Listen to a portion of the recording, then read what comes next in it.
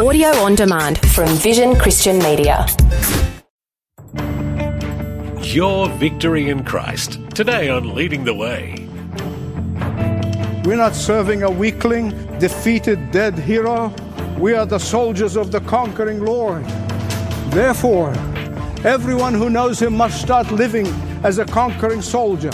Instead of living in fear, we should be sending terror into the heart of the devil. Instead of living in defeat, we need to live in victory as we surrender to the Lord of Lords and the King of Kings. Welcome to Leading the Way with Dr. Michael Youssef. What problems are you facing today? Has COVID-19 impacted your life or the lives of those precious to you?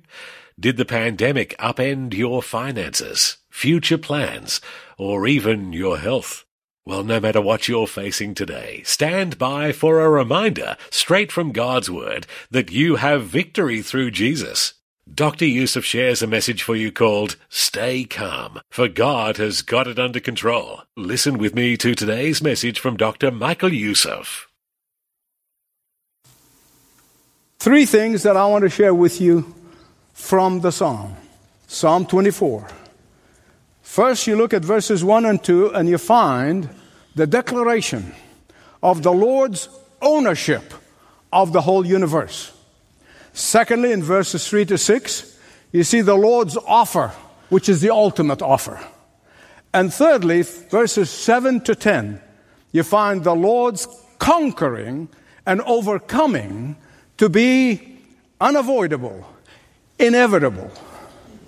So let's look at the first two verses. The Lord's ownership of the universe. The earth is the Lord and the fullness thereof. I love that old translation. The earth is the Lord and the fullness thereof. Some of you probably already thinking or saying in your mind, wait a minute, Michael, but I thought the earth belongs to Satan. I thought Satan is the prince of the air. I thought the earth is controlled by Satan. Now the people who belong to Satan on the earth controlled by Satan. So I want you to hang in there with me. I'm going to explain it, okay? The Lord's territorial claim is the ownership of the entire universe. The countless stars, the vast space empires, the unfathomable orbits, they are all His. One planet in the midst of the 100 million galaxies in the Milky Way is planet Earth. But tens of millions of stars that are spinning around the center of this giant disk is an enormous disk that's dotted with stars. 100,000 light years is from rim to rim. An inconceivable 600 million billion miles of stars. They're all His. Some 30,000 light years from the center of that disk of stars is a modest-sized star which is called the sun. The sun spins around the hub of the universe, carrying with it a family of baby stars. Think about it this way.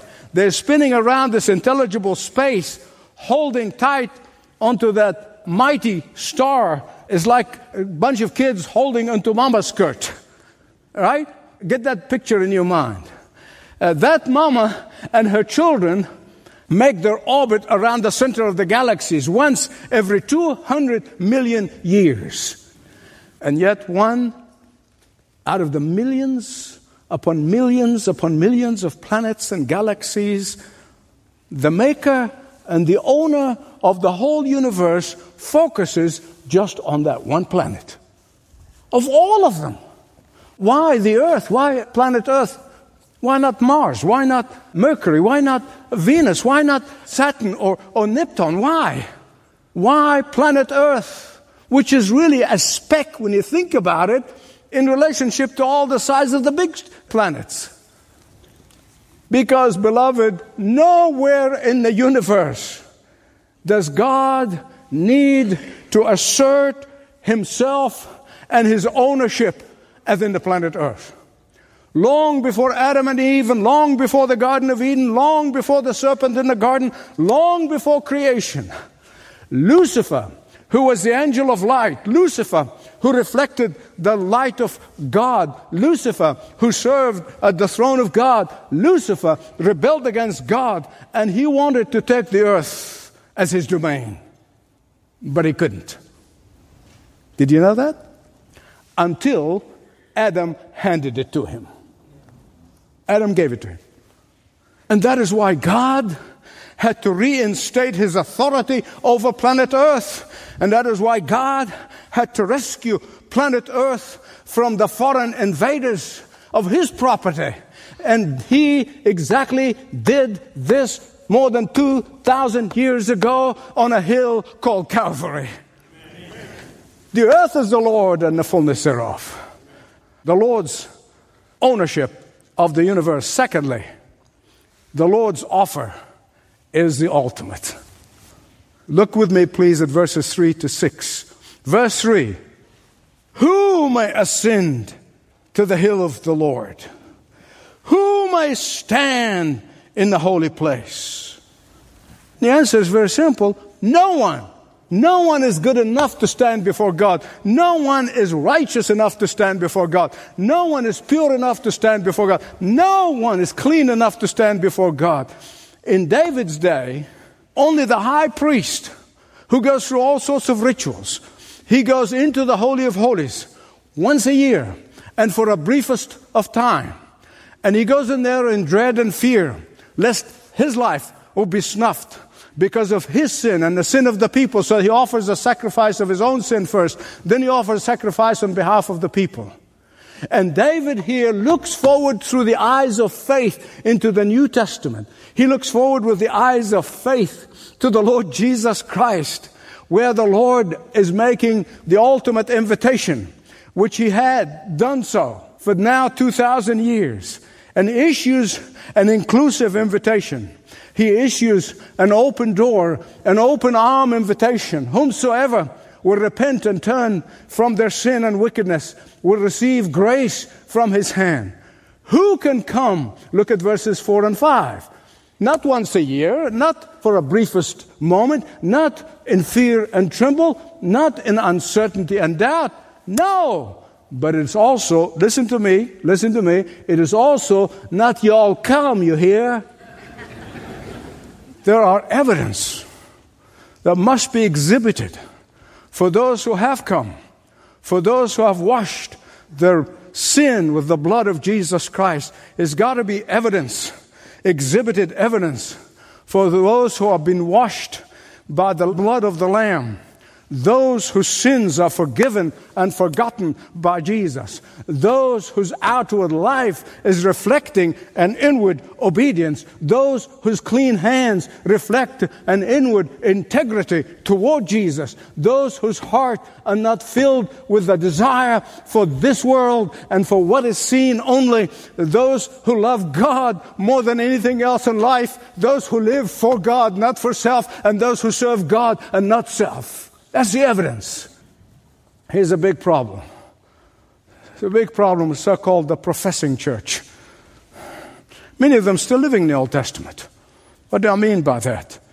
As I already told you, in the Old Testament, the high priest is the only one who entered into the Holy of Holies, and for the briefest of time, he had to wear bells, because as long as he can hear the bells, he's still alive, but he could have been stricken dead.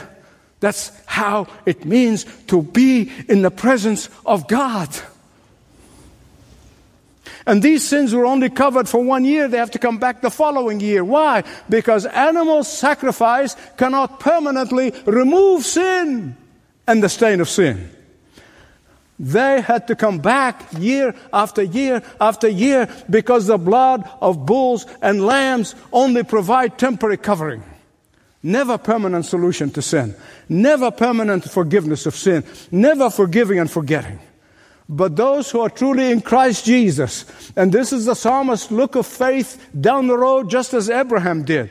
Those who truly come to Jesus, declaring themselves sinners and desperate in need of God's forgiveness. Those who confess that only Jesus and His blood that was shed on Calvary can purify us and wash away all of our sins. Only they who can come to Him and offer clean hands because of the righteousness of Jesus Christ that has been imputed upon them. And these sins, my beloved, are covered not for a year or 10 years or 100 years, but for all of eternity. For all of eternity. The Bible said only Christ can wipe away our sins permanently. Another question. Do you know the one thing that God cannot do? Of course, next to that He can't sin. You know? Is that He cannot remember the sins of repentant sinners. He cannot remember confessed sins from which you have repented and you became child of God by adoption. He doesn't remember them. Not because that He has a case of amnesia, is that He'll not hold it against you. That you are justified before Christ. But something else you need to know about Old Testament redemption, the concept of the Old Testament redemption. Only a kinsman redeemer can really redeem you. Remember the story of Boaz and Ruth? And you know what the two qualifications that a kinsman redeemer has to have? First of all, he's got to be a relative. And secondly, he has to be very wealthy. He's got to be so wealthy that he can pay the price of redemption, that he can become a kinsman redeemer. And beloved, let me ask you this. Who is richer than the one who owns the universe? No one. And why do you think Jesus taught us, His children, to say, Our Father? This is not a prayer that people rattle. I've been in churches where people say, oh, Our Father, and they just muddle through it. No. He taught His children to look up to heaven and call His Father our Father. Jesus is not just trying to be nice. Jesus is not just trying to make you feel good. No. It is because we become His beloved children through the blood of Jesus. We become His relatives. And we have to be relatives in order He may redeem us. We have to become relatives for Him to become our kinsman redeemer. And if you're not relative of Jesus, if you're not relative of the Father, today you can be. Repent of your sins. Turn to the only one who can forgive you and redeem you. Not just in this life. He redeems for eternity. Churches are focused so much on this life that we have lost sight of eternity. It's one of the saddest things in the modern 21st century evangelical church. The Lord's ownership of the universe, the Lord's offer is the ultimate, and the Lord's overcoming is unavoidable and inevitable. Look with me, please. The last 3 verses.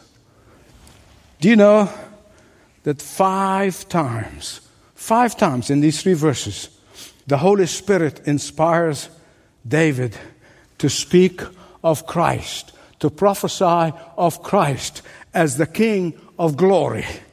Do you get it? 5 times. And the challenge or the question comes in twice. Who is the King of glory? First answer, the Lord, strong and mighty. The Lord, mighty in battle. Then comes the second question, second challenge, as if to say, I didn't hear that. Who? And He gives you the emphasis. He wants everybody to hear it. He wants hell to tremble. He wants Satan to tremble. He wants the enemies of God to tremble. He is the King of glory. He is the almighty, conquering King of glory.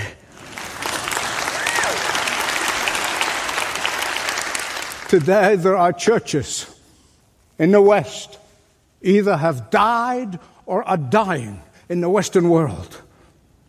Today we have so many lifeless professing Christians all over the Western world.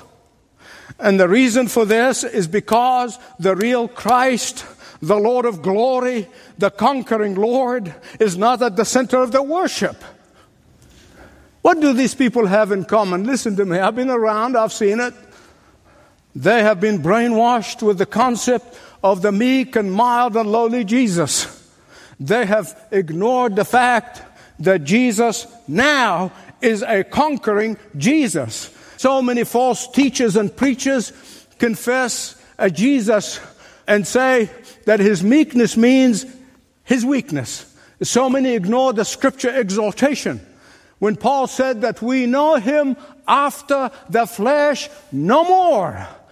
The reason we have insipid Christianity, insipid churches, insipid Christians who are living insipid Christian lives is because they refuse to believe in the resurrected, ascending, powerful, Lord, conquering Jesus.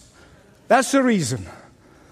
They do not want to believe that our Lord is the Lord of hosts, that our Lord is a conquering Lord, that our Lord has defeated Satan and sin once and for all, that our Lord conquered death and the grave, that our Lord conquered fear and sorrow, that our Lord has conquered bitterness and worry and anxiety, that our Lord has the power over evil right now.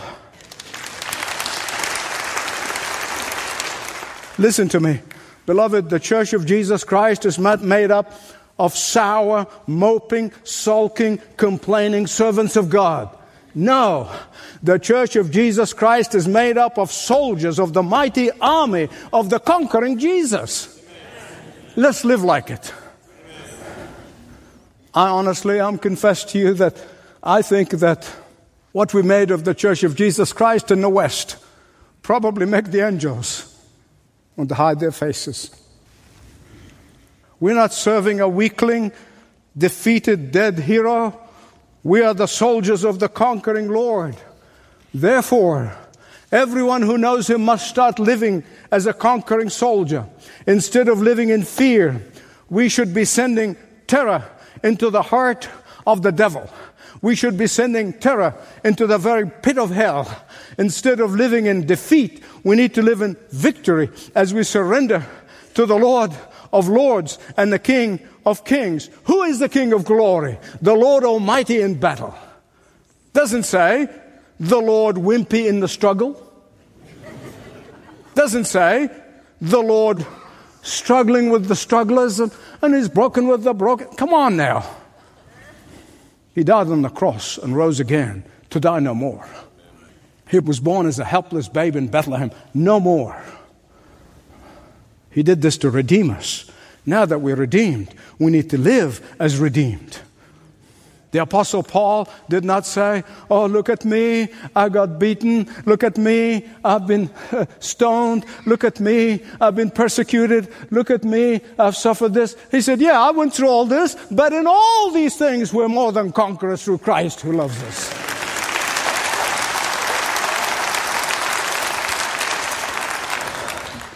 Well, before I get carried away, I want to tell you something very, very important. Last two verses here in this psalm. Between verse 9 and verse 10, there is a space of long centuries of this, what we call the age of grace. What do I mean by this? Listen to me. The Lord Jesus, right now, is gathering His own from every tribe, from every tongue, from every nation. The conquering Lord Jesus is now calling His elect from every corner of the globe. We are seeing for the first time in history great evangelical leaders turning their back on the gospel. Meanwhile, terrorists, convicted terrorists, who are becoming converted to Christ, and they now are evangelists. Nothing like this has ever happened in history. And you and I, my beloved friends, are God's instrument of calling many of His children to come home.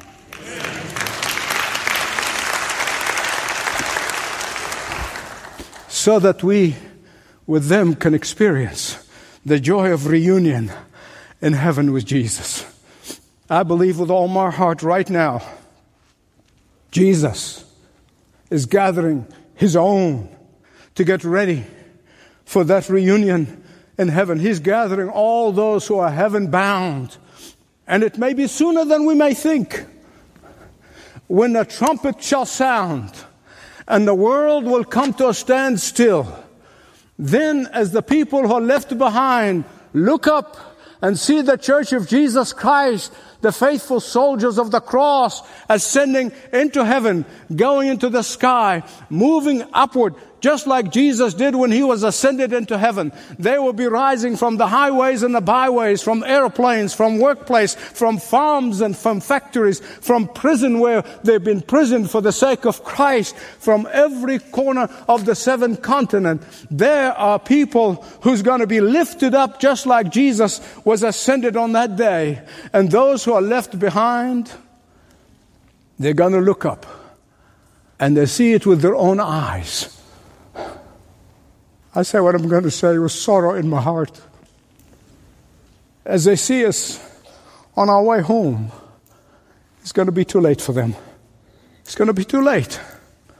Those who have rejected Jesus as the only way to heaven and salvation, those who tried to modify Jesus, those who wanted to stretch Jesus to fit their own concept, those who worshipped a weak and weakling Jesus, they will call upon the Lord, but it will be too late. And I can only imagine, some of them are going to go to one of these dead churches. I'm not going to name names. You know what I mean. They're going to go to these dead churches looking for answers, but they're not going to have answers. These people in those churches, they are in worse shape than they are. For they knew and they rejected the truth. They're going to knock, but there was no one to open the door. They will seek, but they will not find. And they will ask, but no one to answer. As our conquering Lord Jesus leads our parade into heaven, and the angels will ask, he will point to his redeemed. And they say, who is the Lord of glory? He will point to all his redeemed and say, these are my soldiers. These are the faithful men and women, boys and girls who believed in me, trusted me for their salvation. They are victorious in battle with me. Open, ye gates of heaven, and heaven will open, and we shall descend with the Lord.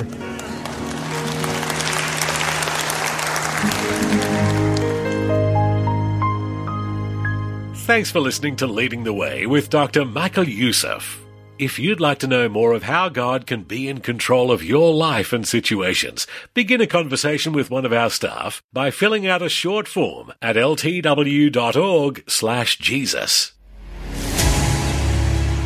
Never before has our nation been so divided, so distracted, so prone to seeking our own way. Yet for the believer, we are called to a hope that does not disappoint. Join Leading the Way's newest initiative, Awake Australia, a call to God's people to pray for a spiritual awakening like we have never witnessed before.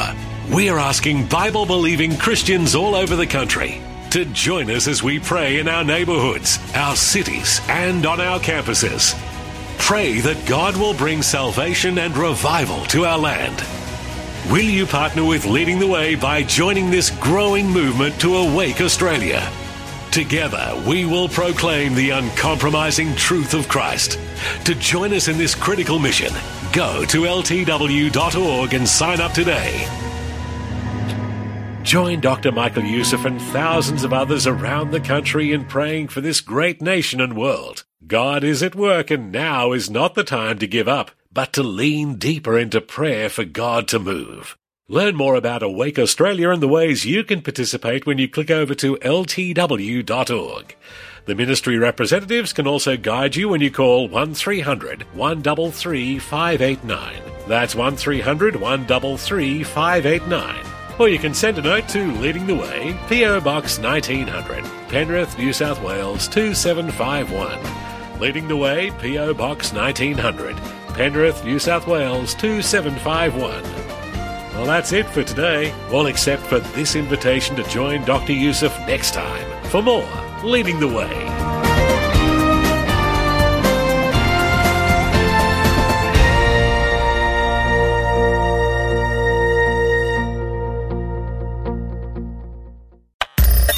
Thanks for taking time to listen to this audio on demand from Vision Christian Media. To find out more about us, go to vision.org.au.